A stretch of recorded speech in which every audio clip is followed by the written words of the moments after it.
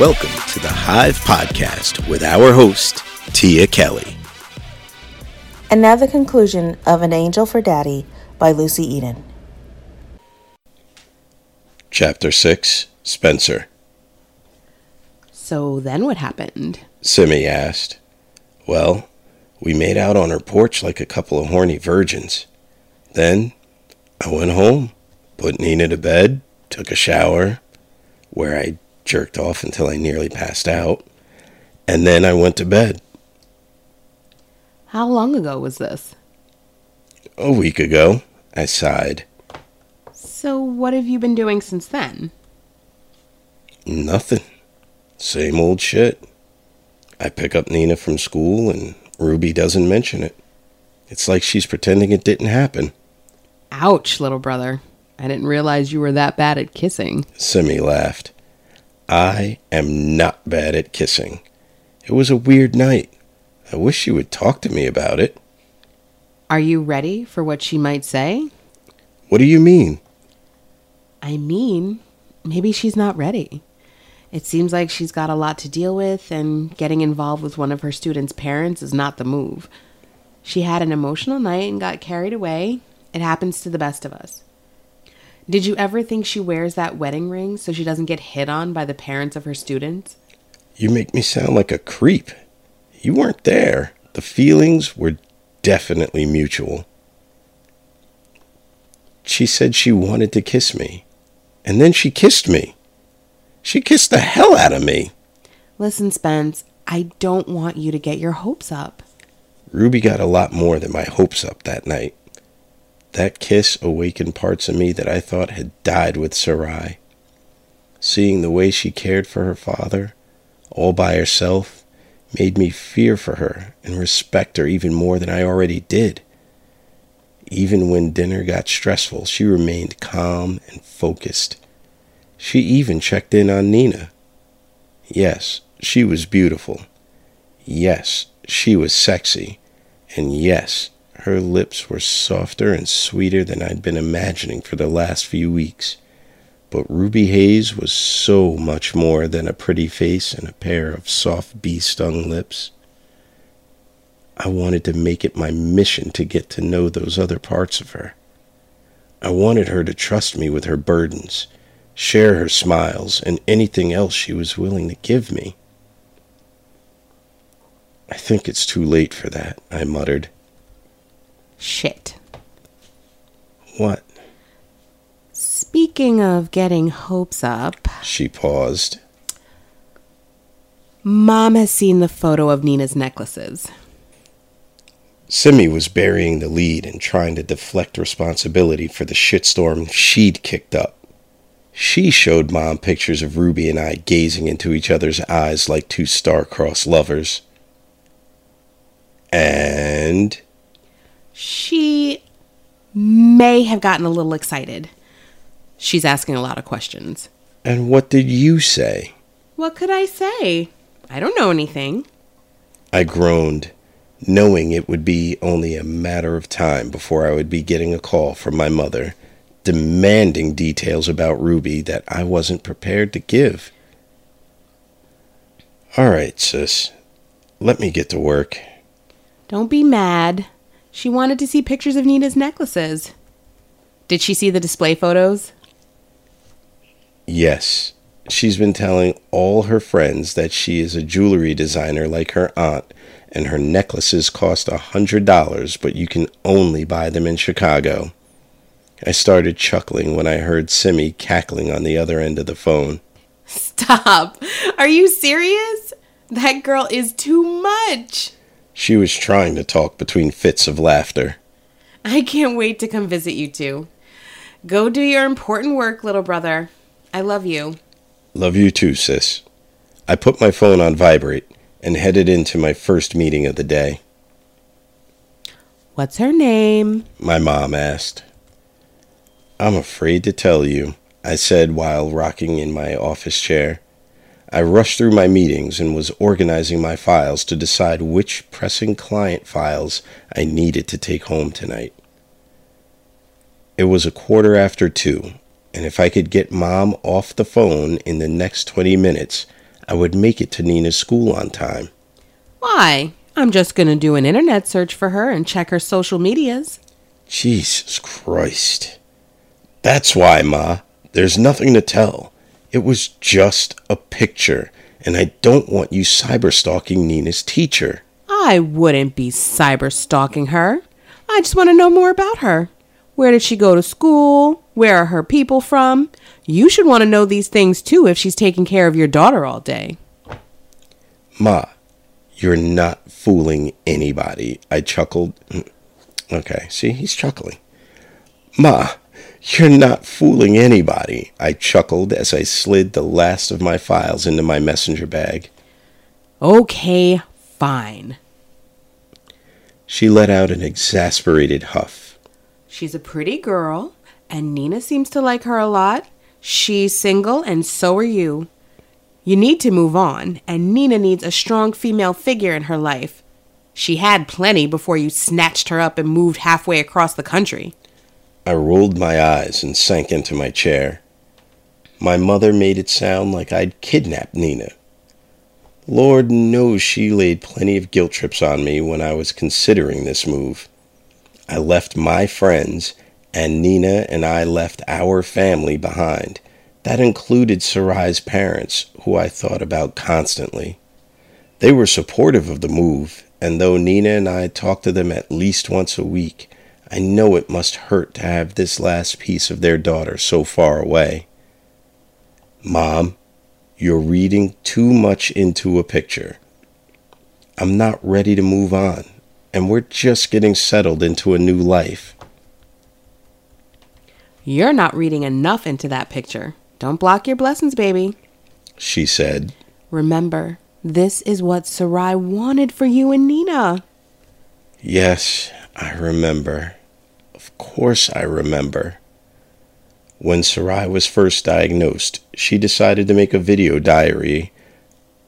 When Sarai was first diagnosed, she decided to make a video diary of what she called her journey with breast cancer. Once her diagnosis became terminal, she turned the project into videos for Nina and I, things she would want us to know when she was gone. There were videos about friendships, women stuff that I wouldn't be able to help Nina with, and God help me, dating advice for me. Those were the hardest to watch. I was watching the woman I was supposed to grow old with telling me how to move on without her. It was also how I found out that she hated the sweater vests I used to wear when we were first dating. I didn't watch them after she died, but Nina was obsessed with them. Ma, that doesn't mean I'm supposed to start dating the first woman I've met. But Ruby wasn't the first woman I'd met. There were plenty of women who tried to get close to me after Sarai's death. Some of them used Nina to do it, but none of them ever came close the way Ruby did. I wasn't about to explain any of this to my mother. I'm only saying, baby, I want to see you and Nina settled. You're a good-looking man, employed, and my grandbaby is a special little girl. If you're going to live on the other side of the country, I want to know you're happy. We'll get there, Ma. We need time. My offer is still good to fly out there and stay with you. Help you get settled. God, no. Thank you, Ma. That won't be necessary. And what would Dad do without you? I chuckled. I love you, baby, my mom said in a sigh. I know, Ma. I was interrupted by a knock on my door. Jason poked his head in before I could tell him to come in. His face was filled with panic and paler than usual. Shit, I was hoping you left, he groaned. I looked at the clock. It was almost 3 o'clock. I was going to be late picking up Nina. Don't leave your office. Stay quiet. We're on lockdown. Some lunatic with a gun got past security and is roaming the halls. What the fuck? Hey, Ma. I tried to keep my voice calm, hoping she didn't hear what Jason said. Something came up at work. I have to let you go. Okay, baby. Call me later. She sighed, and it gave me a small measure of comfort that she didn't sound worried. I will, Ma. I love you. Chapter 7. Ruby. 3:45 found Nina and I in the middle of an alphabet matching game when my classroom phone rang. Hello, room 10. Ruby Hayes speaking. Ruby, thank God. It's Spencer. Something in the tone of his voice made my heart race. He'd never called the school to let us know he was running late. Hi, Spencer. Is everything okay? No. Where's Nina? Is she okay? Can I talk to her? There's a panic mounting in his voice, making my chest clench and my arm prickle with goosebumps. Yes, of course. Hold on. I held the phone away from my ear. Nina, your dad is on the phone. She shot me a confused expression, mirroring my own inner confusion, before she ran over to the phone. I handed her the receiver. Hi, Daddy. She chirped. Are you on your way to come get me? She paused, listening to her father's response. Why not? Another pause. Nina shot me a glance and smiled. Okay. See you later, Daddy. Love you too. She smiled and handed me the phone. Spencer, what's going on? I asked. I need you to do me a favor. His tone was grave, and the volume of his voice was barely above a whisper. Of course, I answered without thinking. Anything. I need you to watch Nina for a while. What? A while? How long is a while? I don't know. Hopefully not longer than a few hours. What's going on? I'll tell you, but you have to promise to stay calm and don't scare Nina. His voice got lower. Okay. I took a deep breath, smiled at Nina, who'd resumed playing with the letter cards, then turned my back to her, bracing myself for what Spencer was about to tell me. My office is on lockdown. I cleared my throat to cover the small strangled cry I let out. I knew exactly what lockdown meant. In my first year of teaching, we had 2 active shooter drills. The next year, we had 6 drills. This year, we were doing them on a monthly basis. Are you okay? Hot, sharp tears were springing into my eyes, and I felt the hand holding the phone's receiver begin to shake. I'm fine. I'm hiding in a closet. I don't think the shooter is on my floor, and I've been communicating with law enforcement. They know where I am. Spencer's voice was less panicked than before, and more reassuring, making me wonder if he was trying to calm me down. Then I wondered if he was downplaying the amount of danger he was in for my benefit. Are you supposed to be on your phone? Not really, but I wanted to talk to Nina, and I wanted to hear your voice. He sighed. My heart clenched at his words. A week ago, Spencer and I had the dinner from hell, where he rescued my father from a potentially embarrassing situation with such generosity and grace. Then he wrapped me in his arms on my porch and kissed me senseless. I hadn't stopped thinking about that night. His embrace was strong, but so gentle. His lips were firm as they commanded me to open myself to him, and I did. In his arms, all the stress about my job, my father, and my financial troubles melted away, and I was only his. Our bodies molded together, as if God made me to fit in the palms of Spencer Jones's hands. In the week that followed, I kept him at arm's length. Nothing that felt that good could last, and I didn't have the strength to nurse a broken heart on top of everything else. Now, Spencer was hiding in a closet, not knowing if he was going to live or die, and all he wanted was to hear my voice. The tears that were pooling in my eyes began to flow down my cheeks. Ruby? Spencer called. Yes? I croaked in a small whisper. Please don't cry. I need you to do something else for me. Okay. My sister's name is Simi Jones. She has a jewelry store called Semi Precious in Chicago. Simi. If something happens to me... Spencer, I interrupted him. No, don't talk like that. Ruby, please. If something happens to me, I need you to contact her. You can contact her yourself when you get home. Listen, I don't want my family to worry. They're in Chicago. There's nothing they can do. He pleaded. Please, promise me you'll do that for me. Yes, I whispered finally. But you're going to be fine. Listen, I need your number. My number? Yeah, I'm gonna write it on my arm in case. I wanted to argue that he didn't need to do that, but if it made him feel better, I would. It also felt strange that after everything we'd been through, we didn't have each other's numbers. I recited the digits. Wow. After all these weeks, it took an active shooter for me to get your number. He chuckled. Are you seriously cracking jokes right now? I smiled, and 2 more tears streaked down my cheeks. I wiped them away and glanced at Nina. Are you smiling right now? He asked. Yes, I answered. I can hear it. He paused for a minute. Listen, Ruby. I should preserve my battery. I'll call you as soon as I can. Take care of my baby for me. And Nina, too. He laughed. You are too much, Spencer Jones. I huffed out an exasperated chuckle. My heart leapt at his little declaration, even if it was disguised as a joke. He wanted me to know how he felt about me. I guess near-death experiences make me reckless. He sighed. I'll talk to you soon, beautiful. I'll see you soon, I said. Please be safe. My principal confirmed that Spencer had given her permission to release Nina to me. She asked if there was something she should know about my relationship with the Joneses. I told her that they were new in town, didn't have any friends, and Nina had sort of bonded with me. All of this was true, but I left out the part about Spencer doing things with his tongue that kept me up late thinking about what else he could do with that tongue in other places on my body.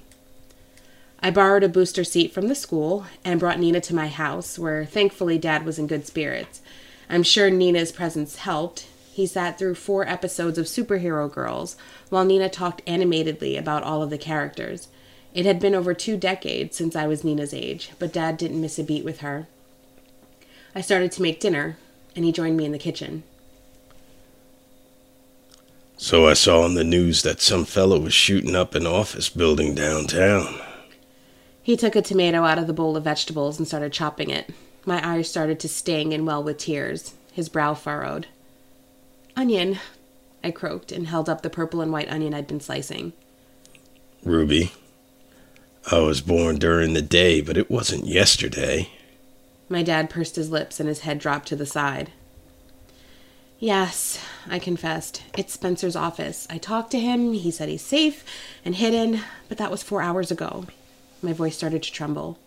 My phone buzzed on the kitchen table and we both jumped. I dove for it, turning it over to see the caller ID. It was Sabrina. Hey girl, I can't talk right now. Have you been watching the news? Spencer's office building is on lockdown. There's a shooter. Have you? My best friend must have resumed her internet sleuthing after drinks a couple weeks ago. Brina, I know. I haven't been watching because Nina's here with me. I should have gotten off the phone, but I was desperate for any news. What are they saying on TV? There are no confirmed shootings, but there are hostages. They're sending in a hostage negotiator. Have you talked to him? A few hours ago. He said he was hiding and he wasn't sure which floor the shooter was on. My voice began to tremble and I could feel tears springing to my eyes. I wanted to tell Brina to come over so she could hold my hand and watch me cry while we waited for news, but I couldn't do that. Nina had to be my first priority. I'm sure he's fine. Her voice was an attempt at the reassurance she knew I needed. Yeah, I responded with half a heart. Brina, I have to go. I don't want to upset Nina, but I'll call you as soon as I know anything. Okay, talk to you soon. Love you. Love you too. During dinner, Nina talked a blue streak, and it was a welcome respite from the feeling of impending dread that was threatening to suffocate me as the minutes dragged on. Dad didn't complain about the food being bland, and even ate half of his salad to encourage Nina to eat hers. It didn't work, but I applauded his effort. For a brief moment, I thought it would be nice to eat dinner with Nina more often. Then I remembered why she was eating dinner with us, and my heart clenched again. After dinner, Nina informed me that it was Wednesday, and on Wednesdays her dad washed and braided her hair. I ran her bubble bath, with extra bubbles at her insistence, washed her hair with my shampoo, rinsed, and added conditioner before piling the slippery locks on top of her head with a hair tie. I soaped up a washcloth and let her wash herself, helping her with the bits she didn't do well enough or couldn't reach. After undoing her hair, I began to work through the tangles with my fingers and my wide-tooth comb. Daddy always rinses my hair before he combs it. She said, "Ouch. Seriously, Spencer?" I like it better the way you do it. It doesn't hurt as much. "I'll be sure and tell your daddy that when he comes to get you." Thank you. She said that in 2 exaggerated sighs of relief that made me giggle. When is my daddy coming? He's never been this late before. Showtime, Ruby. Nina was a smart little girl, and I couldn't betray an ounce of the fear and panic I was feeling. I pasted on a big smile. "I don't know, sweetie, but I know he got stuck at work, and he's going to come get you as soon as he can, okay?" Okay.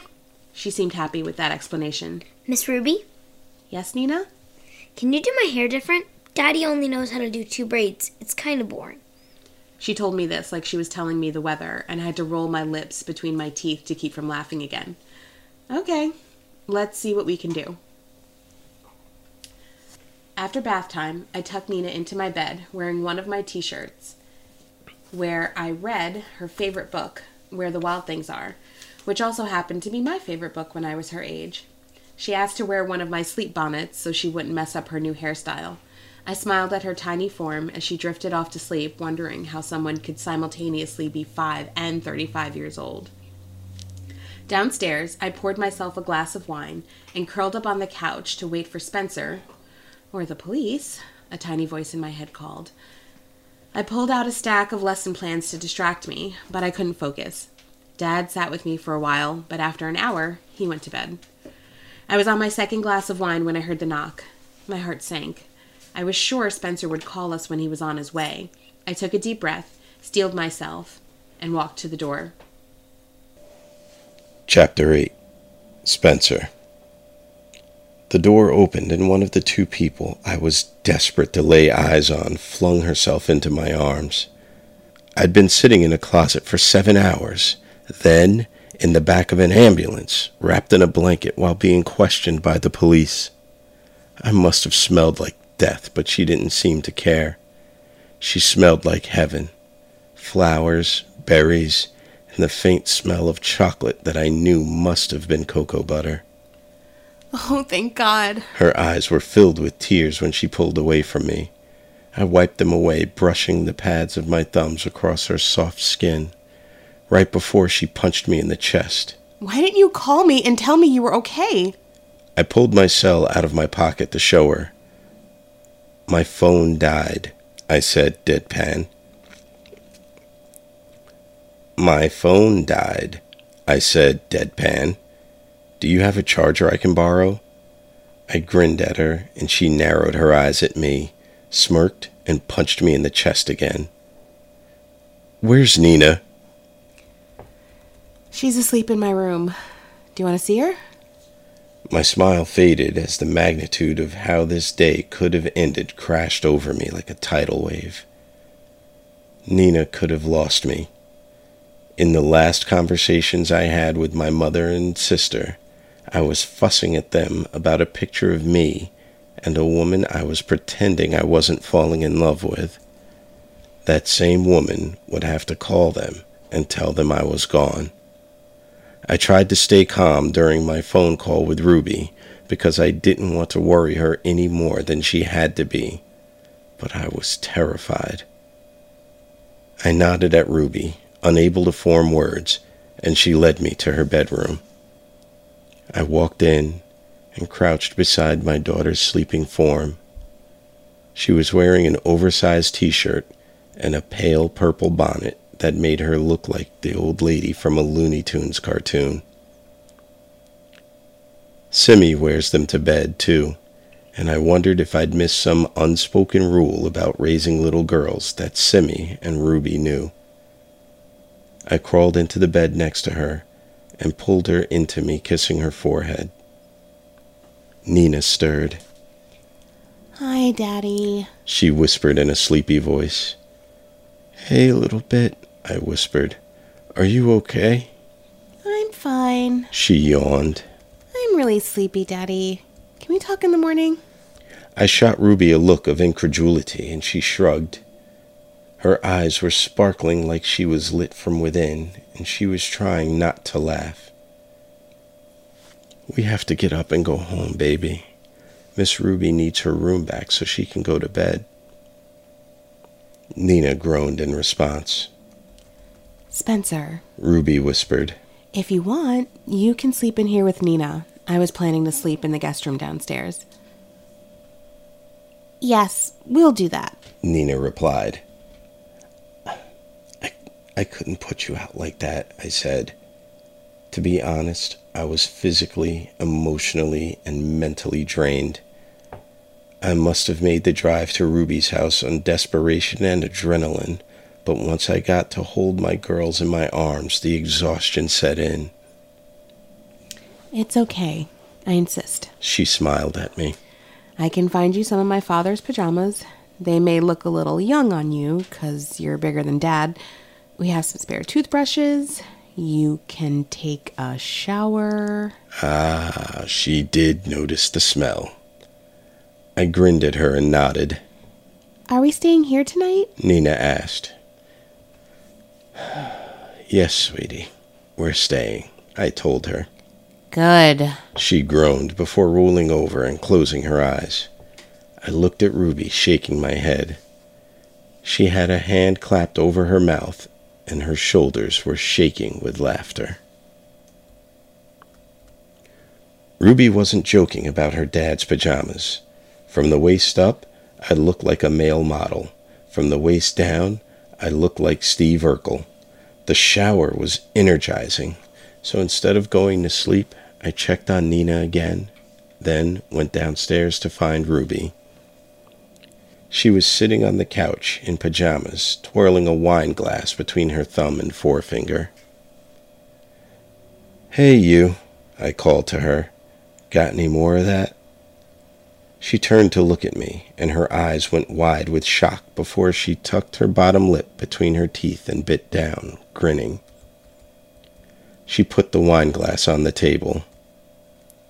"How do I look?" I did a turn for her. She burst out laughing. Like I shouldn't make you angry? She grinned. I leaned down, put one knee on the couch beside her, wrapped my arms around her waist, and crawled on top of her. "You wouldn't like me when I'm angry," I whispered with my lips inches from hers. Are you sure about that? She whispered back. My pajamas got tighter, and I knew she felt it because she grinned at me. "Ruby," I began. I know. You care about me. I care about you. We both love Nina. You almost died today, and now you want to have sex. She raised her eyebrows. Pretty much. I planned on being smoother than that, but that about covers it. I chuckled. Me too. She dragged her fingernails over my scalp before she wrapped her fingers around my head and pulled me down for a kiss. Ruby pressed our bodies together and wrapped her legs around my waist as we tasted each other for the first time in 7 damn days. After what I went through today, going that long without kissing her again wasn't an option. I separated our lips. "I don't just want to have sex," I said. "I want you. I want to be with you." I searched her eyes, looking for a response to my words. She seemed to deflate, and she sunk into the couch below me, slowly uncoiling herself from my body. I don't want to get hurt. I know that's a stupid thing to say because it's something I'd have no control over. But I just have too much on my plate right now. "Maybe you need someone to grab a fork and help you." She giggled. Did you just think of that? She asked. I nodded, and she smiled. Corny. What? That metaphor was perfect. I reached down and tickled her. Can we take it slow? She bit her lip and looked up at me, her brows knitted together. "Sure, of course." I started to back away from her on the couch. and she grabbed the collar of my t-shirt and pulled me on top of her. No, we should definitely have sex tonight. She kissed me. I meant, let's not rush to put a label on this. Let's just spend time together and see what feels right. Okay, I nodded. I can handle that. But to be clear, we are having sex tonight. Oh, absolutely. Got him. Ruby closed and locked the door to the guest room before holding up the foil strip of condoms. I had to sneak past Nina to grab them out of my nightstand. They'd been in there for years. I had to check the expiration date. She giggled. Then what are you doing all the way over there? I stood up and walked toward her with my arms held out. Come here. She stepped forward and I wrapped my arms around her waist. I thought I was never going to see you again, I whispered as I dragged my nose over her shoulder, inhaling her delicious scent. I couldn't stop thinking about that kiss. Me neither. She panted. I'm so glad you're okay. She wrapped her arms around my neck and pulled our bodies closer. I began ghosting kisses over the curve of her chin before settling on her soft lips and covering them with my own. She let out a little moan that vibrated in my chest before parting her lips to grant me entrance to her luscious mouth. Ruby tasted like red wine, sweetness, and months of answered prayers. I scooped her under the thighs and carried her to a nearby desk, setting her on top. I slid my fingertips over the soft, smooth skin of her waist as I gripped the hem of her pajama top and pulled it over her head. She wasn't wearing a bra underneath, and her breasts were small, perky, just the size of the palm of my hand, with large, dark brown nipples. I couldn't stop myself from leaning forward, sucking one into my mouth and gently applying pressure with my teeth. She moaned. Ruby was raking her nails over my scalp again. I worshipped her body, making my way down her waist and her small, rounded belly that again seemed to be made just for me to hold. She wiggled her hips as I helped her out of her pajama bottoms and panties. My hands slid between our bodies as I kissed her soft lips again. I parted her slick curls with my finger, sliding over the hood of her clit, making her yelp. She was wet with arousal, ready for me to taste her. I began to kiss a trail down her torso. Spencer, what are you doing? She moaned. Everything. I was almost to my knees when I looked up at her with raised eyebrows. Is that okay with you? Yeah. She grinned, placing a hand on top of my head. Don't mess up my waves, I teased. I can't promise that, she said with a giggle that was cut short by me smoothing my tongue over her clit. I slid one of her thighs over my shoulder and continued to taste her. She was fucking delicious. Ruby Hayes continued to exceed my expectations. Long, lonely nights with my hands wrapped around my dick did nothing to prepare me for the reality of this goddess. The smell of her sex, her smooth, soft skin caressing me as she writhed and squirmed, with my hands gripping her waist to steady her. Oh, Spencer. Oh my God, Spencer. Shh.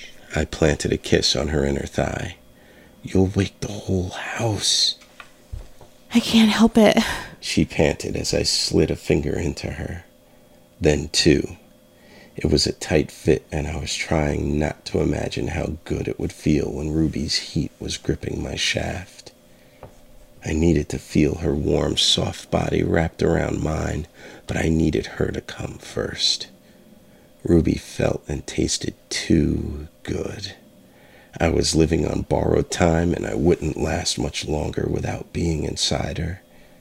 I twisted my fingers in her, moving my fingertips over the tight patch of skin deep inside her. Whoa. She breathed. Keep doing that. I looked up at her. Her head was thrown back, exposing her lovely neck. She was gripping the side of the desk. Her chest was heaving. One glistening bead of sweat cascaded between her breasts. I leaned forward and caught it with my tongue before it reached her navel. Fuck, Ruby. I need you. I groaned, pumping my fingers in and out of her, brushing her sensitive pearl with my thumb. I need you right now. I moved my thumb to cover her swollen clit with my lips and began to suck while teasing the tip with my tongue. Then take me, Spencer. She whined as she began to come apart in my hands. I'm yours. Take me. When Ruby's spasming subsided, I stood and pulled my fingers out of her and sucked them both into my mouth while she ripped a condom from the strip, pulled down my pants, rolled it over my dick, and guided me into her. She grabbed the sides of my face and gazed at me as I slowly slid into her. My Ruby felt so good. She felt too good. I haven't been with anyone like this since Sarai's diagnosis. I never imagined feeling like this for anyone else. Spencer. Ruby called to me, and my eyes met hers. Look at me. I want you to see me when we make love. Yes, I whispered. I forced my eyes open to gaze into her chestnut-hued irises, flecked with gold. Her pupils were dilated. Thick, onyx-colored lashes framed the eyes that were gazing back at me with so much passion and intensity that it was overwhelming. I tucked my bottom lip in between my teeth and bit down, trying not to explode into her. Do you see me? She asked. Her glittering brown eyes were searching mine for something. Was it reassurance or recognition? Admittedly, I felt guilty when I first realized my attraction to Ruby. I'd already found the love of my life. We'd made vows.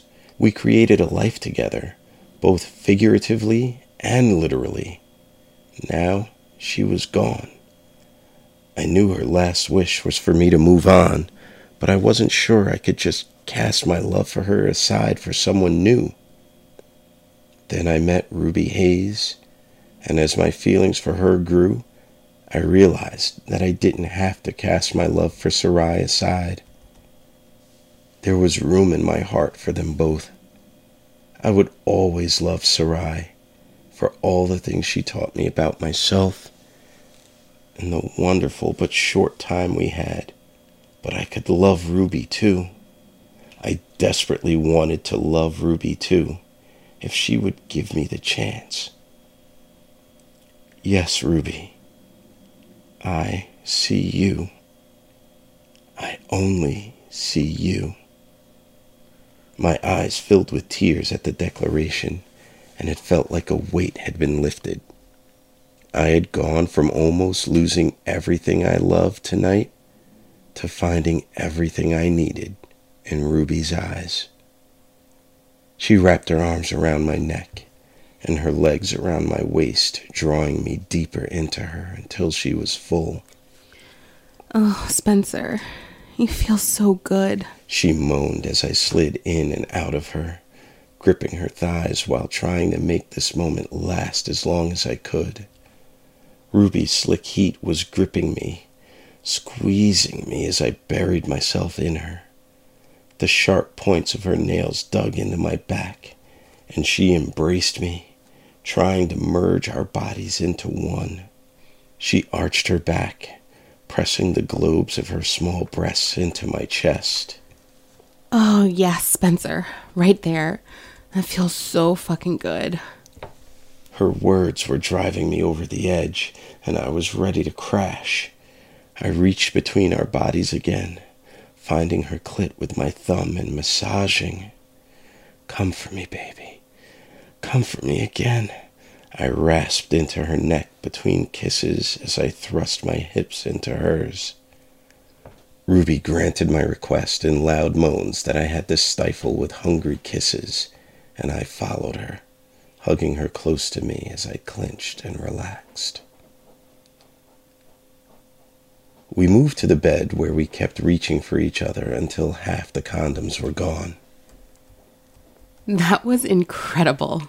She planted a kiss on my chest and started giggling. "I know. I have to escape the icy clutches of death more often." Stop. She slapped my chest. That's not funny. "I'm sorry, baby." I kissed her curls. Did you just call me baby? She hit me with a lazy, sexy grin that made me want to reach for her again. "I called you baby this afternoon." That's right. You did. She recalled. God, that feels like 100 years ago. I feel like I aged 100 years in that closet. So, what happened? If you're okay to talk about it. Sure. Some guy's retirement account was handled by the firm. His employer mismanaged the funds and he blamed us. Well, not me, but my company. Was anyone hurt? She whispered. Yeah. I paused for a long moment and hugged her closer, not wanting to think about it. Not at that moment, at least. I was never in any real danger. He was on a different floor, but they wanted everyone to stay put just in case. I thought about making a break for it so many times, but I couldn't risk it. I'm glad you didn't. You did the right thing. You came back to us. She squeezed me. Nina had a great time. She had no idea. Thanks again for taking care of her, and thanks for doing her hair. Of course. She smiled. But Nina asked me to give you some hair tips. Oh, yeah? She doesn't like the way I do her hair? I watched the same YouTube video 30 times to learn how to do those braids. I even bought one of those giant doll heads to practice after she went to bed. And they're great, but I think Nina would appreciate a little variety. And in the future, you should detangle her hair before you rinse the conditioner out. The tangles come out more easily, and it's less painful for her. And you, probably. She smiled and kissed my chest. Really? I picked my head up to look at her. Why didn't she ever say anything? I think she didn't want to hurt your feelings. She gave me a tender half smile before planting another soft kiss on my chest. I leaned back on my pillow, wondering how long my daughter was sparing my feelings while I was torturing her. "Thank you for telling me, Ruby." Of course. She replied. "Thank you for everything you've done for us. You've been a godsend. Heaven sent, really." You're not exactly slacking in the helping Ruby department, especially Nina. She's like the Jack Hayes whisperer. She laughed before giving me the full rundown of everything Nina and Jack did while they were here, including the Superhero Girls Marathon and dinner time. I wish she could help me persuade Dad to try an assisted living community. Maybe there's a way she can. What do you mean? We work with some nonprofits, and there's one called The Bridge that brings school-aged children to retirement communities to hang out with the residents. She mused. That might work. There's a few moving pieces that I think I could make fit, but it's worth a shot. Thank you. Anything for you. I smoothed my palm over her body and settled on her hip. So what are you going to do? Make love to you for as long as you'll let me. That sounds nice, but I mean with work. Oh, well, the office is closed for a few days, so I guess I'll be on time picking up Nina. I tickled her. Ruby laughed. You'd still be late, but Why don't you take her to Chicago for a few days? I picked my head up to look at her.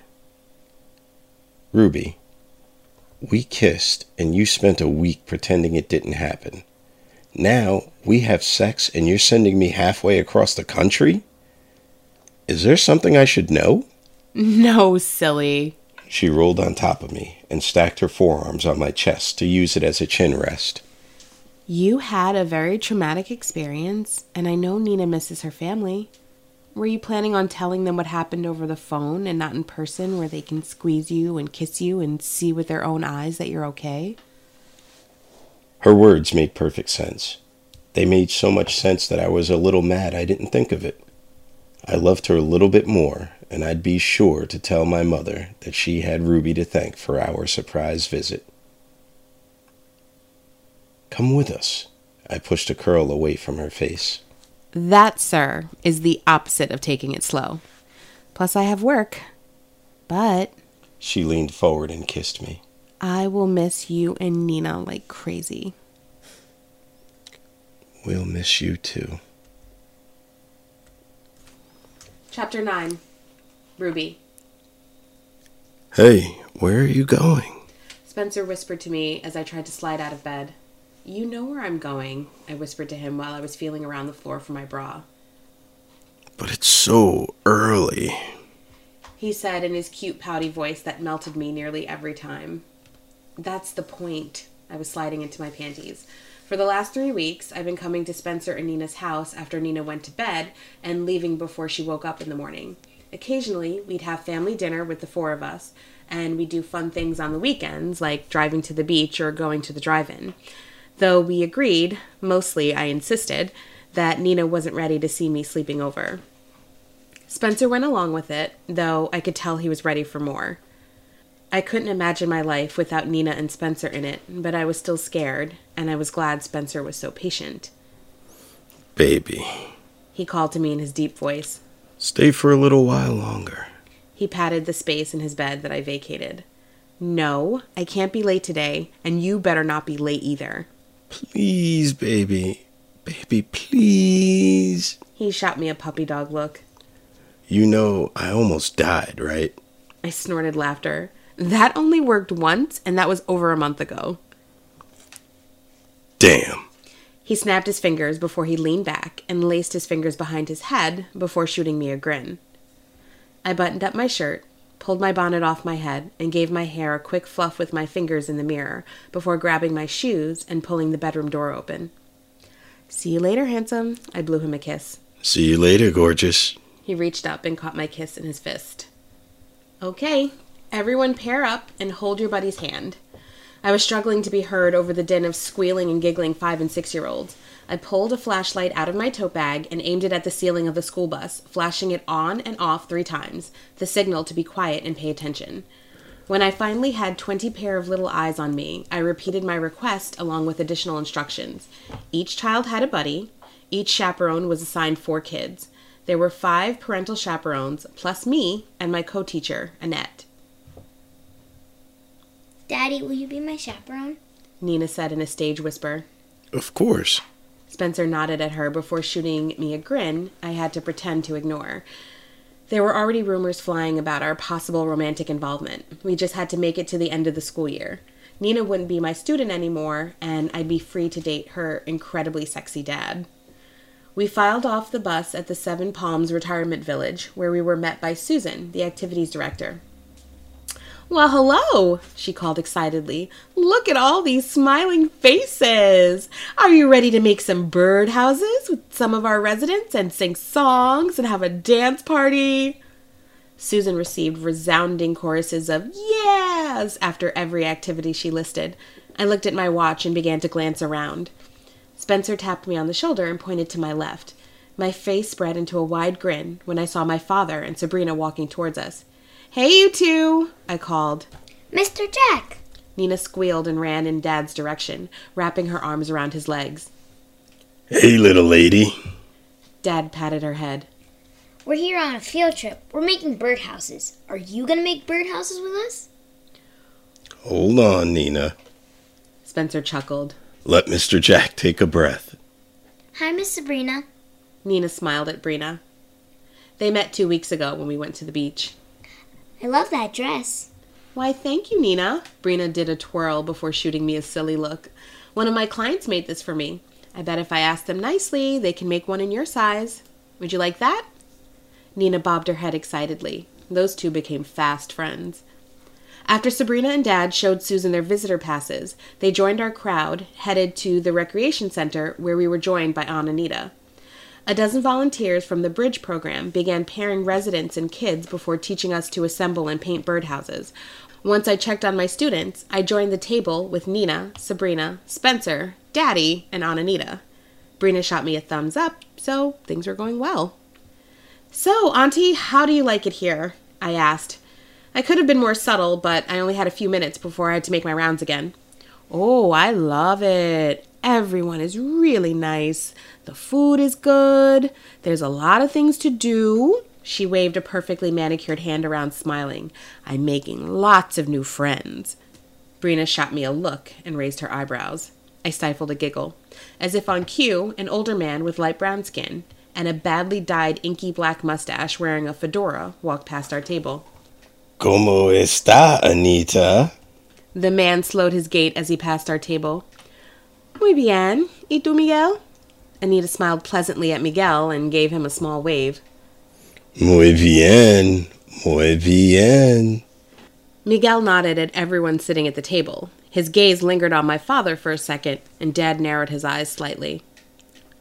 Who was that? Daddy asked. I definitely detected a tone in his voice. Spencer and Brina noticed it too. Oh, that's just Miguel, one of the other residents. My dad huffed before looking around and saying, So what other stuff do they have around this place? Brina and I shot each other what must have been the same confused glance, because Spencer laughed at us. Nina was completely oblivious, happily painting her birdhouse. I'll be right back. I slid off the bench to stand. I did a quick, but not too quick, walk around the rec center, checking on my students and snapping photos for the bulletin board before scooting on the bench next to Brina. What did I miss? I asked her. A lot, she whispered, and she looked annoyed. Someone who didn't know Brina wouldn't be able to tell, but I knew. So, you don't have a roommate? Dad said to Aunt Anita. Roommate? What the hell? No, Jackson, she answered, and it would be nice to have a familiar face around. I checked when Sabrina called, and there is a 2-bedroom suite available. I know insurance covers a portion of the rent, but it would make the rest more affordable if we shared the cost. Aunt Anita slid her hand into Dad's, and Dad started rubbing the pad of his thumb over the back of her wrist. I looked at Brina again. She raised her eyebrows and pursed her lips. I don't know, Nita, Dad said in a sigh. Nita? What in the entire hell? Spencer pulled out his phone, and his thumb started flying over the screen. What the hell was so important that he needed to be on his phone now of all times? I found out when my phone vibrated in my pocket. Teacher's pet. About a year after your mom passed away, your dad and Anita started hooking up but didn't keep the relationship going because they didn't want to risk hurting you and Sabrina. My jaw dropped. I really did miss a lot when I went to check on my students. I tilted my phone to show Spencer's message to Brina. Her face was a mask, which I knew after 20 years of friendship meant she was processing this new information and probably inwardly losing her shit. She glanced at my phone, read the message, and nodded. Dad sacrificed a chance at love after Mom died because he wanted to spare my feelings and wasted over 20 years with the possible love of his life living 4 streets away. Dad, I cleared my throat. If you're considering this, I want you to know that I think it's a great idea. I don't know if I can. He sighed and looked at my aunt.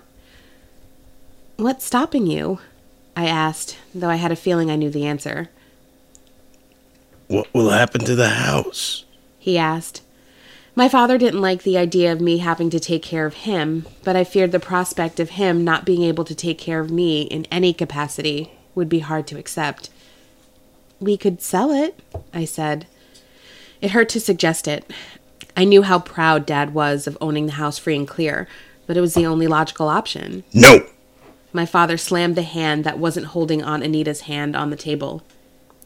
Your mother and I wanted you to have that house. Dad, that's really nice, but you know I can't afford to keep the house on my own. Nina and I could rent the house.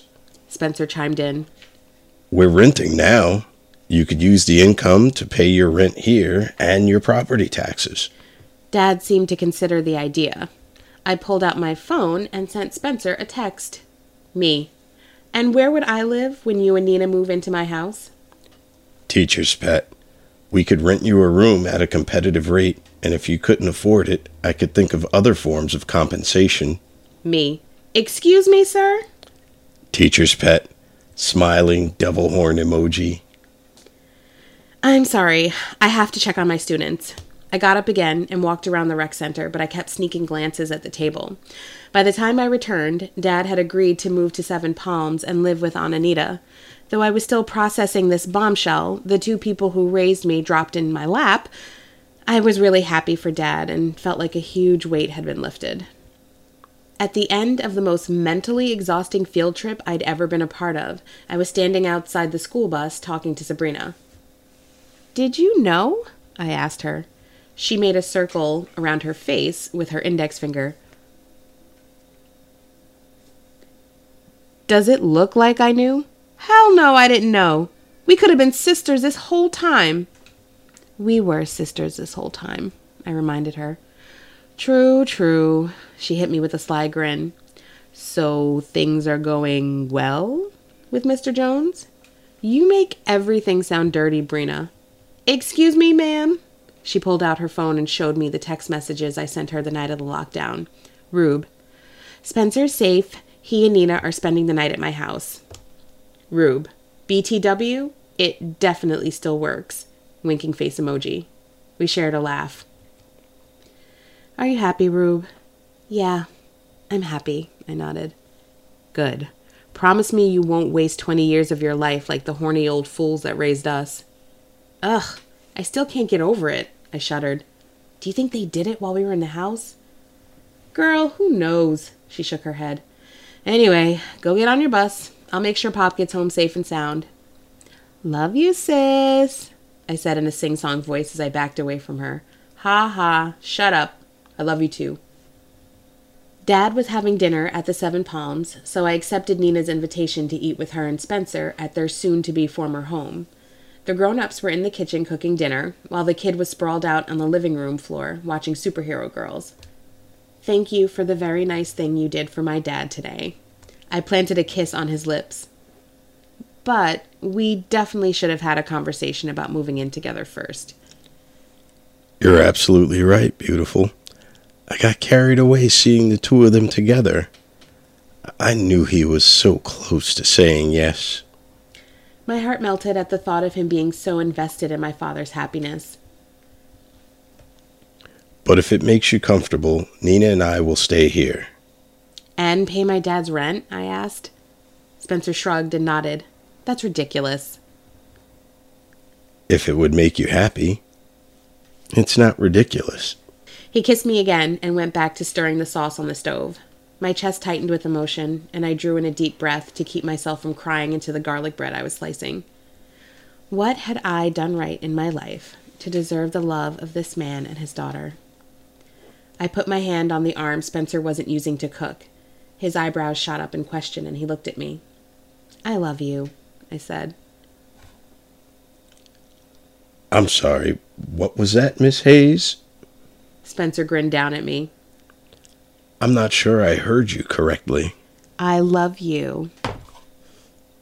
I love you too. He said this as if it were the most obvious thing in the world. I knew that he must have loved me for a while and was waiting until I was ready to hear it. I felt like I was floating. He wrapped his arm around my waist, pulled me close, and kissed me. This kiss was more chaste than usual, with Nina in our sightline, but no less full of the passion it conveyed. When our lips finally separated, he asked, Does this mean that you're ready to speed things up? "It does," I grinned. How fast are we talking? I don't want to waste years of my life like my dad and Aunt Anita. I want everything. I want you, Nina, your family in Chicago, living in my house together, everything. Are you sure? He raised his eyebrows mischievously. Yes, Spencer, I'm sure. I narrowed my eyes at him. What's going on? He released my waist, stepped back, and clapped his hands twice over his head. Little bit. He called into the living room. Yeah, Daddy? It's time to give Ruby your gift. It is? She asked, and her dad nodded. Finally. I'll go get it. She jumped to her feet and took off running to her room. I turned to watch her zoom past, and when I turned back to Spencer to ask him what the hell was going on, he was kneeling in front of me, holding a ring. It was a heart-shaped ruby, flanked by 2 large diamonds set in platinum. Whoa. I looked at Spencer, and he had tears in his eyes, which immediately triggered my tears. Ruby Emma Hayes, will you make me the happiest, the most exhausted, and the most punctual man in the world and marry me? How long have you been carrying that around? Since Chicago. That was almost a month ago. I laughed and tears sprung from my eyes. Spencer, I really want to say yes. Then you should say yes. He grinned at me. I should tell you something first. My heart was pounding. I couldn't believe I was contemplating ruining this perfect moment, but things were moving so fast. Spencer and I couldn't take another step forward without him knowing everything. Okay. He nodded. Can I get off my knee first? Yes. I laughed. Spencer stood, wrapped his arm around my waist, and slipped the ring on my finger. Wait, you didn't hear what I had to tell you. Ruby, it won't matter. But if I change my mind, I'll take the ring back. He shrugged before grinning at me. So, I sighed. I have a lot of student debt. Okay. He nodded. Is that it? I wasn't expecting that response. I continued. No, I swallowed a lump in my throat. When Dad had his stroke, there were a lot of things that his insurance wouldn't pay for, and I just started teaching. I didn't have a lot of money, so I maxed out my credit. I have a plan to pay it off, but I will probably die of old age before that happens. I bit my lip and looked up at him through my lashes. He crooked his finger under my chin and pulled it up so I could see him clearly. So, you thought I wouldn't want to marry you because you went into debt getting an education and you maxed out your credit taking care of your father who was sick? Maybe, I shrugged. So, do you still want to marry me? Baby, I want to marry you even more than I did before you told me. Well, that's good. I grinned and kissed him. Because you were going to have to fight me to get this ring back. Spencer burst out laughing just as Nina returned holding a small velvet box. What's so funny? She asked, glancing between her dad and me. Look. Spencer held up my hand. You said yes? She looked at me. You're gonna marry my daddy? Yes, I nodded. She crashed into me and wrapped her arms around my waist. Give Ruby your gift, Spencer said. I gently removed her arms from my waist, crouched down to her eye level, and saw that there were tears in her eyes. Oh, sweetie, don't cry. But I'm so happy. She sniffled. I knew it. I knew it was you. Little tears spilled from her eyes, and I became a blubbering mess. Come here, little bit. Spencer scooped her in his arms and hugged her until she calmed down before sitting her on the kitchen island, where she finally handed me the velvet box.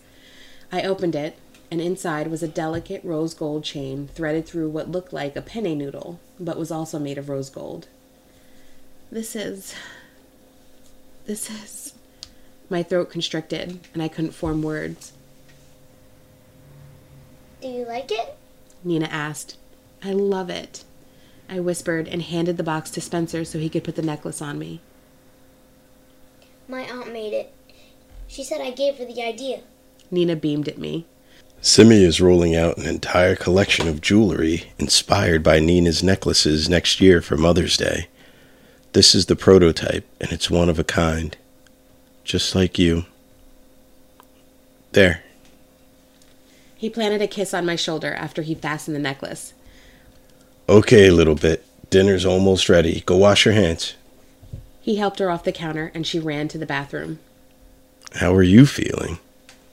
Happy. Overwhelmed, but happy. I pressed our lips together. I forgot to tell you one thing that might make you change your mind. Oh, yeah? I could never be a Bulls fan. Give me my ring back. No. I narrowed my eyes and took off running around the island towards the living room. Spencer caught me around the waist, and we collapsed onto the couch where he kissed me and tickled me until I squealed for him to stop. Damn, I love you, Ruby. I love you too, Spencer. Epilogue. Spencer. How are you always so horny? I rolled onto my back, panting, and pulled my sweaty wife into the crook of my arm. I don't know. It's all these damn hormones. It's like my body doesn't understand that we can't get pregnant because we're already pregnant. She laughed. And then it will say, hey, remember how sexy your husband looked holding that baby last weekend? And then I have to attack you until my lust is sated, sir. She shot me a lascivious grin and kissed me. How are you able to keep up with me? That's why I don't miss a workout and keep myself hydrated. Your boy has to stay ready, I laughed. Plus, you are a very sexy pregnant woman. It's not that difficult to want to sate your lust, my lady. I kissed her. So, are you ready for today? No. She glowered. I mean, I'm happy. It still takes a little getting used to.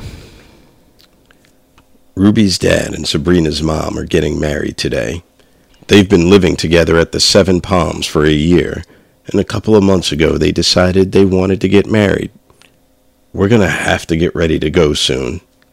I was picking my sister up from the airport. She designed the jewelry for the ceremony, and for some reason insisted on flying in to attend. She's gotten to know Ruby's family over the last year, and loves any excuse to hang out with Nina. I wrapped my arms around my wife and palmed her belly.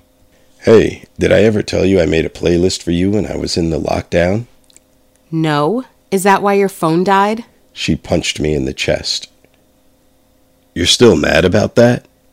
I laughed because I knew that Ruby was joking, but she didn't know that making that playlist for her kept me sane in that closet. Maybe that's why I kept it from her. I knew every moment I endured in that dark, tiny box brought me closer to seeing her and Nina again. The therapist I'd been seeing for the last year, paid for by my company in exchange for not suing them, along with the settlement we used to pay off Ruby's student loans, has helped me process the events of that day. I still get nervous in small spaces, and the only real argument I've had with my wife is when I tried, unsuccessfully, to persuade her to quit teaching and homeschool Nina when I found out we were expecting. After what I went through, it was hard for me to stomach the idea of them sitting in a school building all day, like fish in a barrel. I'm getting better, and I love that I can laugh with my wife about it. Laughter is truly the best medicine, especially when it comes from Ruby Jones. I will never stop being mad about that. She pouted until I kissed her. What did you call it? Love Jones, I laughed. Boo. She laughed. Seriously? You missed the opportunity to call your playlist Trapped in the Closet? I burst out laughing and she joined me. I'm so glad I married you, I said between chuckles. Me too. I laughed again and then stopped. Hey, was that a Chicago crack? No. She replied sarcastically before saying, Yes. You know, there's more to Chicago than Oprah Winfrey and R. Kelly, right? Yeah. Isn't Kanye from Chicago? She tucked her teeth between her lips to keep from laughing. Give me my ring back, I joked and tickled her. We had a running joke that I would ask for my ring back whenever she talked slick about my hometown. It belonged in the Hall of Fame of empty threats. Every time I saw my wife, my eyes would dart to her hand, and the thrill of seeing my ring there never got old. I think she knew, and that was why she teased me so often, and I never got tired of it. Of course I know there's more to Chicago. It's my second favorite place in the world, and half of my family lives there. She smiled and turned her body to face mine. She wasn't joking about half of her family living in Chicago. I think she talked to my mother more than I did. Oh yeah? Where is your favorite place? Right here. She ran her fingertips over the curve of my cheeks and brought our faces together. With you. I bopped her nose. And you say I'm corny. I kissed her. Shut up. She laughed again. Let me see this playlist. There better not be any R. Kelly on here. I opened the Spotify app and handed her my phone. Let's see. She brushed the pad of her fingertip over my screen. Oh, Kissing You by Total. Little on the nose, isn't it? Lady by D'Angelo. Nice. Angel by Anita Baker. A classic. Oh, Anniversary. My parents used to dance to this song all the time. Love of My Life. Really? She cut her eyes at me. Yup. I pressed our lips together. Me and Mrs. Jones. She gave me a skeptical look. You were making big plans in that closet, Mr. Jones. You know it, Mrs. Jones. I grabbed her left hand and brought her rings to my lips. I had Simi design her engagement ring to complement her mother's wedding ring. The same ring she tried to use to scare me away was the same ring I slipped on her finger at the same beach in California we're headed to today. My entire family flew out from Chicago to watch us get married because Ruby was concerned about her dad making the trip east. They were happy to oblige, and Sarai's parents were even in attendance, which meant the world to us. I was nervous about Sarai's parents meeting Ruby when they flew out to visit us a couple of months before the wedding, but I didn't have to be. Ruby insisted they stay with us so they could spend as much time with Nina as possible. On the second morning of their visit, I came downstairs to find Ruby and Sarai's mother, Uba, talking in the kitchen over coffee. Before the end of their visit, Uba had taught Ruby how to make kakak, which are like donuts.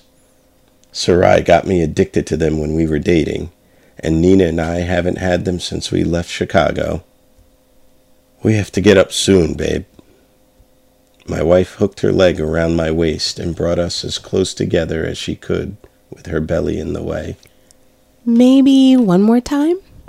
She tucked her bottom lip between her teeth. You're trying to kill me, aren't you? I narrowed my eyes at her.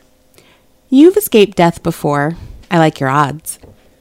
She giggled and kissed me before taking my hand and closing it over one of her breasts. They've grown significantly over the last few months, but they were still soft, smooth, and still the perfect size for the palm of my hand.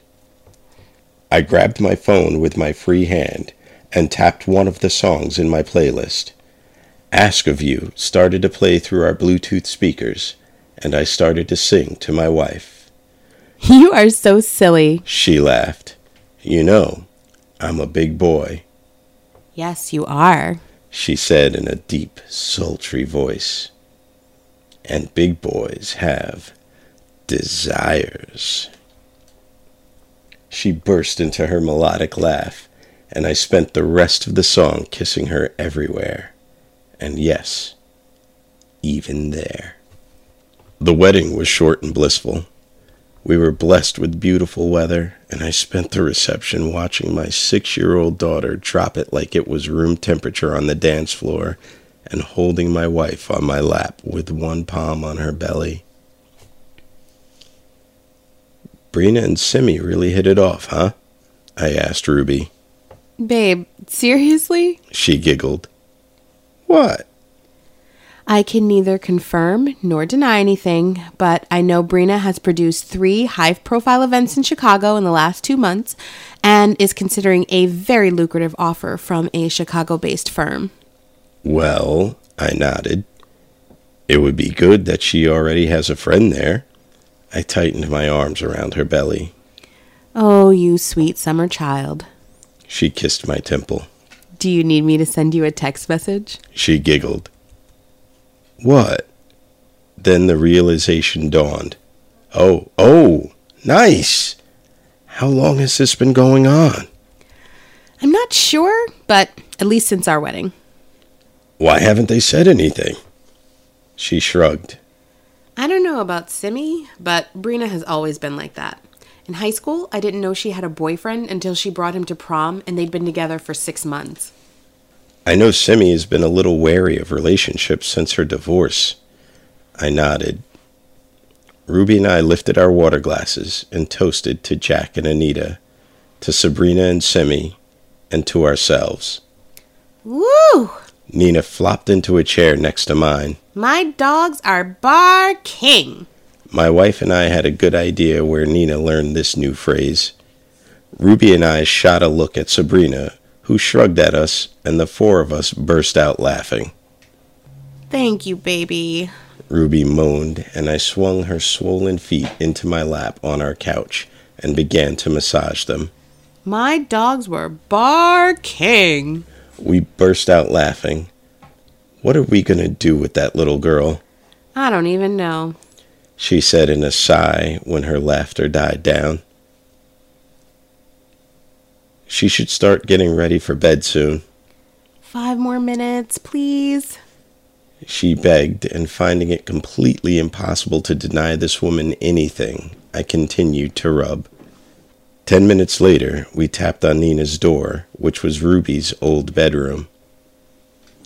Time to get ready for bed, little bit, I said. Okay. Can I finish watching Mommy's video? Of course. Ruby answered with a smile, and I saw her fingers drift to her necklace. Simi had Nina's original creations framed for a wedding present, along with the photo of Ruby and I wearing them. Every time I looked at that photo, I couldn't believe that I didn't realize that I was falling in love with her. Even then. She hasn't watched all of Sarai's videos, but she's seen a couple. Again, I was nervous at first, but Ruby never ceases to amaze me. Ruby and Sarai were completely different people, but a small, crazy part of me felt that if they'd met when Sarai was still with us, they'd be really good friends. Why? You have to wash your makeup brushes often. Sarai's voice called from Nina's tablet. This is highlighter. Very important. Now, you only use highlighter to accentuate or enhance your nose, never to minimize it. Your daddy and I worked very hard to give you that nose. I felt Ruby chuckle in my arms. Don't ever let anyone tell you it's not beautiful. When the video ended, Nina put her tablet down, rubbed Ruby's belly for luck, and made her way to the bathroom. I pulled Ruby into Nina's room, lowered myself onto the bed, pulled her into my lap, and picked up the tablet. I want to show you something. I looked into her eyes, trying to gauge her reaction. My heart started racing, and she put her soft hand on my cheek to calm me. Okay. She smiled. I scrolled through the videos until I found the one I was looking for and hit play. I had only seen this video once. 2 years ago, I edited and uploaded it for Sarai. She was still alive then, living, breathing, bossing me around and making me laugh until my cheeks hurt. I was still in denial and still hoping for some miracle cure or treatment that would end our daily nightmare, so we could erase all these videos and pretend her cancer never happened. Tonight seemed like the perfect time to watch it again, and I had the perfect person to watch it with me. This was one of the last videos Sarai made.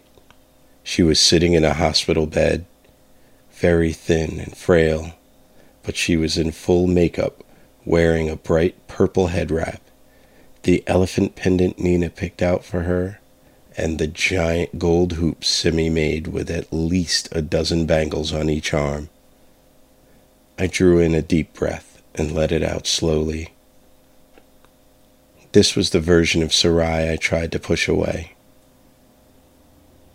She was weak and in so much pain, but still trying to put on a brave front, trying to make sure everyone else was okay. Hey, teeny tiny, it's your mommy here. I'm going to make a very important video today.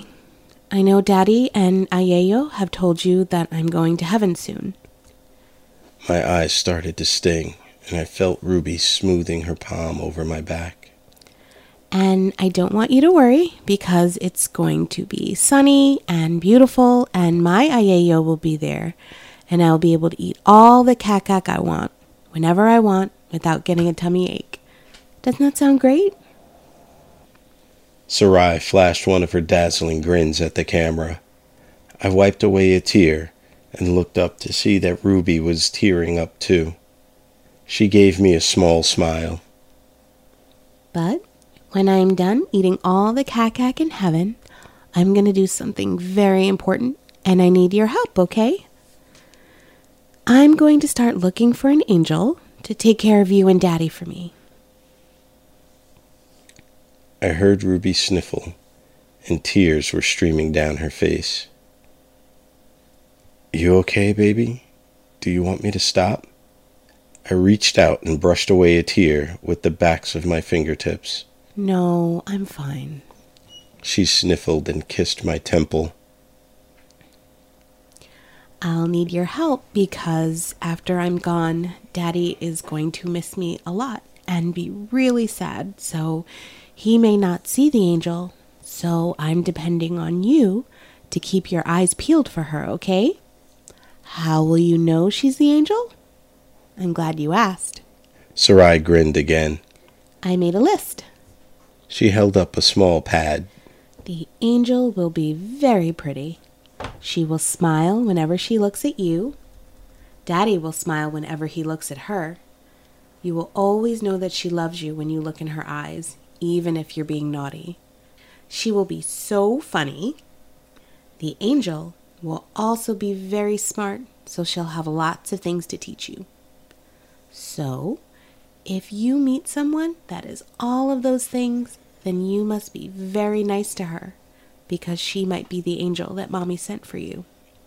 She laid the pad in her lap, took a deep breath, and looked off camera. Uba appeared in the frame and held up a water glass with a pot. Uba appeared in the frame and held up a water glass with a plastic straw for Sarai to sip. Now, if you are the angel and you happen to be watching this video, I want to thank you for taking care of my family. I'll never meet you, but I know you must be a very special person and very patient. She laughed, and Ruby gave a watery chuckle and nodded. I tightened my arm around her waist. Please make sure Nina doesn't wrap her father around her little finger. Too late. Ruby chuckled again. And please make sure Spencer gets enough sleep, gets to his appointments on time, and remembers to stop and enjoy the little things in life. Done. Ruby said. Except the sleep. Hush. And if it's not too much to ask, Sarai paused. please don't let her forget me. 2 shiny tears streaked down her face, and she quickly wiped them away before taking a deep breath and smiling at the camera. And if you hurt my family, I will figure out a way to come back and haunt you. Ruby burst out laughing. I don't know how yet, but one day you'll try some foolishness and the lights will flicker and that will be me. Sarai glared at the camera before bursting into giggles. Ruby was still laughing. Oh, Sarai, that's too much. Uba's voice called from off camera. What, Mom? I'm joking. Or am I? She waggled her eyebrows at the camera before bursting into a coughing fit. Uba rushed to give her more water. Sarai cleared her throat and continued. The woman that falls in love with my goofy-butted husband will have to have a sense of humor or she's not going to last. Where's the lie? Ruby murmured. Please, I sucked my teeth. I'm not goofy. You are the goofiest. She sniffled and kissed the side of my head. Mom, can you turn off the camera? Sarai pointed at the lens. It's off. Uba said. No, it isn't. The red light is on. That means it's recording. No, green means go, red means stop. Well, this camera didn't get that memo, so please. She gestured to the lens again. Ruby giggled, and I smiled. Ugh, with this foolishness. Uba approached the camera and was blocking the lens with her body. Now, which button is it? The big one. This one? No, the big one. Sarai, there is only one big button. Is it? The video ended. Ruby was still laughing and wiping away tears. I remember wanting to edit that part of the video out, but Sarai wouldn't let me. I didn't understand until after she was gone. It wasn't the carefully staged and prepped photos and videos you treasure the most when you lose someone special. It's the random and candid moments that showed you who the people you loved really were. That's the way you remember them. Ruby once told me her fondest memories of her mother were of her reheating the same cup of tea in the microwave for 3 hours every morning, but never finishing it, and the way she would always close the oven door with her foot, and how it would drive Jack crazy whenever she did it. I took a deep breath and tossed the tablet on the bed, wrapped both my arms around my wife, and pressed our lips together. Her kiss tasted salty, sweet, and like a lifetime of answered prayers. Thank you for sharing that with me. She smiled and pressed our foreheads together. Thank you for being our angel. Thank you for listening to this week's episode. The Hive is a production of Honey Magnolia. For more information about the books and authors mentioned in today's episode, along with the voices who help bring these stories to life just for you, visit us at honmagpr.com. You can also follow The Hive at honmagpr and our host Tia at Tia with a pen. If you're interested in having your work featured or want to make a recommendation, email us at thehive@honmagpr.com. Don't forget to subscribe wherever you listen to podcasts. This is where we say the end. Until our next read.